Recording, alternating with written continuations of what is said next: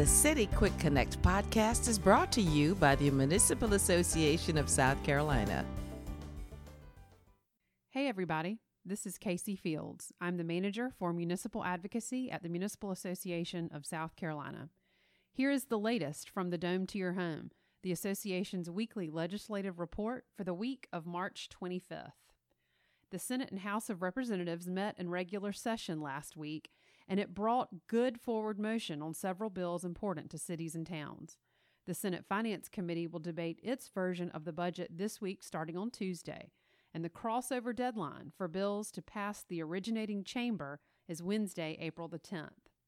There haven't been any changes in the bills related to our Big Three advocacy initiatives, other than the Senate Finance Committee will start debating the budget this coming week, and that will include the $3 million in funding to the Criminal Justice Academy.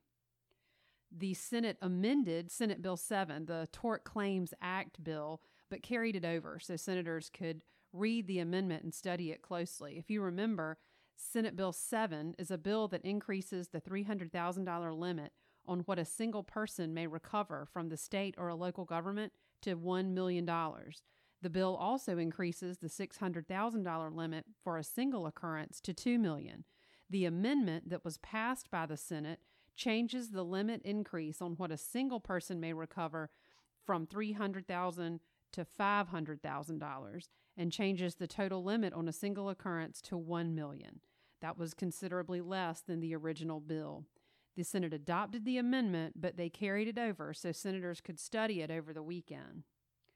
The collections bill that Representative Kirkman Finley introduced to stop the Municipal Association from collecting insurance taxes was adjourned debate by the full committee. If you remember last week, Kirkman Finley, a Republican from Richland County, introduced House Bill 4257. That bill eliminates the Municipal Association's ability to collect insurance premium business license taxes and brokers' business license taxes on behalf of cities and towns. After the House Labor, Commerce, and Industry Insurance Committee gave the bill a favorable report, the full committee, the full House Labor, Commerce, and Industry Committee, adjourned debate on the bill. That means the bill stays in the committee. The small cell wireless bill is now on the House contested calendar. House Bill 4262, it's called the South Carolina Small Wireless Facilities Deployment Act, that was given a favorable report by the full House Labor, Commerce, and Industry Committee last Tuesday. This bill attempts to restrict local government's control over rights-of-way and allows telecommunications companies the right to deploy small wireless facilities with only limited aesthetic review in historic and underground districts. The bill was placed on the contested House calendar, which means that several House members, 13 in this case, objected to the bill. It will be up for debate when the House comes into session on Tuesday. The zero millage bill is now on the House calendar, House Bill 3457. It's a bill that allows municipalities without an operating millage on January 1st, 2019 to impose a millage. It's on the uncontested House calendar, which means nobody has an objection to the bill. It is scheduled for debate this week. The bill was amended in committee to restrict the initial amount of millage that a city or town could impose. The utility relocation bill was also passed, Senate Bill 401. It's a bill that requires an entity undertaking a transportation improvement project to bear the cost of relocating water and sewer lines. It was approved by the full Senate and sent across the hall to the House for debate. The bill was amended in committee to require utilities to submit certain information to a road project owner at least 180 days prior to the project's letting of a contract. A 7-year sunset, as well as reporting requirements from a project owner and utilities, were included in the amendment. Next, the bill will be in the House of Representatives for debate. The annexation bill in the House was also approved by full committee. House Bill 3661, it allows certain cities and towns to annex properties that are not contiguous to the municipal boundaries. That was approved by the full House Judiciary Committee. The full committee also approved the subcommittee amendment, which requires maintaining existing billboard regulations in the annexed area. This bill is also on the House uncontested calendar.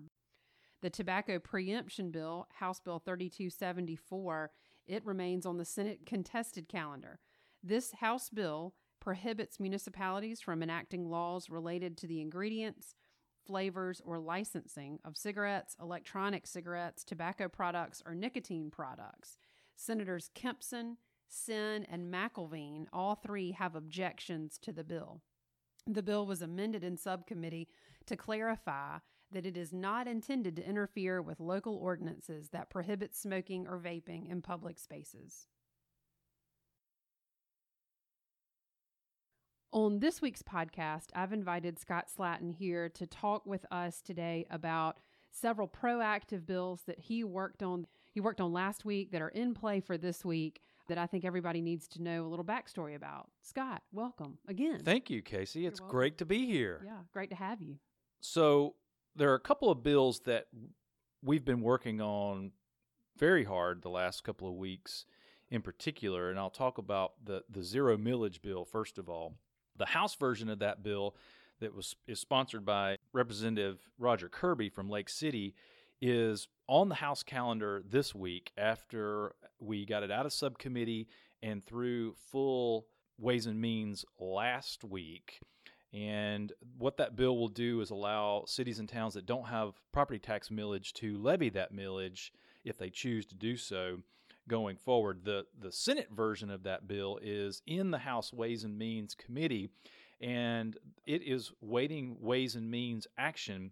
Interestingly, the House members and the chairman of the subcommittee that pushed the zero millage bill out, Representative Nathan Ballantyne from Chapin, said that the House members prefer House bills over Senate bills, even though they're the same. But however, we'll take it however we can get it. If the House passes this bill this week, it'll go over to the Senate, which certainly, again, ensures that the bill will get some action on it before crossover, which is on Wednesday. So we don't have any worries about crossover, so we're excited about the zero millage bill getting out. The other bill that we've been working on that was passed out of the Senate last week is Senate Bill 401, which is the utility relocation bill. That was one that was moving forward very well for us, and then we ran into a little bit of trouble with some of the stakeholders, particularly the Department of Transportation, who wanted to put a sunset on it to make it go away after 5 years. We and the other Water Coalition partners sat down with Secretary of Transportation Christy Hall and her staff, and were able to work out some compromise language that would sunset the bill in 7 years, but not before some reporting was made to the House and the Senate to help them decide whether or not to continue the program going forward after that 7-year sunset. And of course, the bill, what it does is require a road project owner to pay for the relocation of public water and sewer utilities out of the right-of-way. And in exchange for that, those utility officials have to meet certain deadlines and get certain engineering reports to the DOT within a specified period of time. So, Scott, what you're telling me is, along with several of our advocacy initiative bills like 217 for flexibility with accommodations, the local government fund predictability bill, H3137, plus the two you just mentioned, we've met the crossover deadline with all of our priorities. Crossover, like we mentioned earlier, is Wednesday, April the 10th. So there are 4 or 5 legislative days before that. We've already met that deadline. Yeah, we have been able to push these bills across and in fact made most of the progress in January and February. March kind of slowed things down because the House had the budget in front of them, but now these things are flowing again, and they represent proactive pieces of legislation that we've been working on, not just this year, but for the last couple of years, right. And that those are beginning to bear some fruit.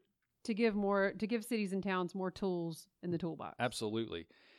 A couple of other things I want to mention that we've been working on proactively, and this is in conjunction with the Building Officials Association of South Carolina, which is one of our affiliate organizations. In fact, they came under our umbrella a couple of years ago, that have an effect on cities and towns. The first is the recategorization of agritourism businesses from an A2 occupancy to an A3 occupancy. Now, this is really kind of technical, but it's important because that's getting technical on me now. Yeah, I'm getting in the weeds a little bit, but it's important because This week, the Building Officials Association made a request to change those agritourism businesses from A2 to A3 in front of the South Carolina Building Codes Council.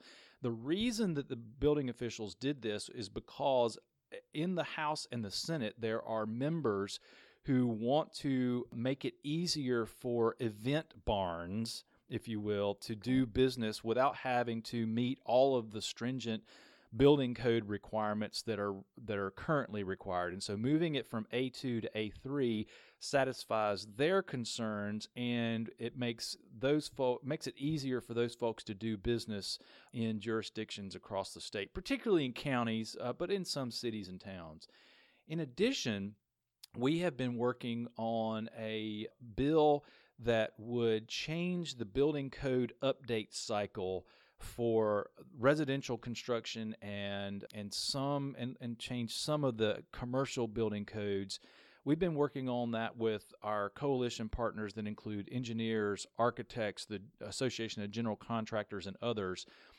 We had a really good meeting between the coalition partners and Senator Thomas Alexander from Oconee County this week to present our compromise language that we all have agreed to and feel comfortable with in response to the Home Builders Association of South Carolina, who want to really loosen up and change the building codes in a way that our coalition partners aren't comfortable with. Had a great meeting with Senator Alexander, and he was very pleased with all of our efforts and the compromise language that we presented to him. So keep an eye out for a bill that may be in the offing. Don't know that we'll see it this week, but certainly could be in the weeks to come, or certainly next year.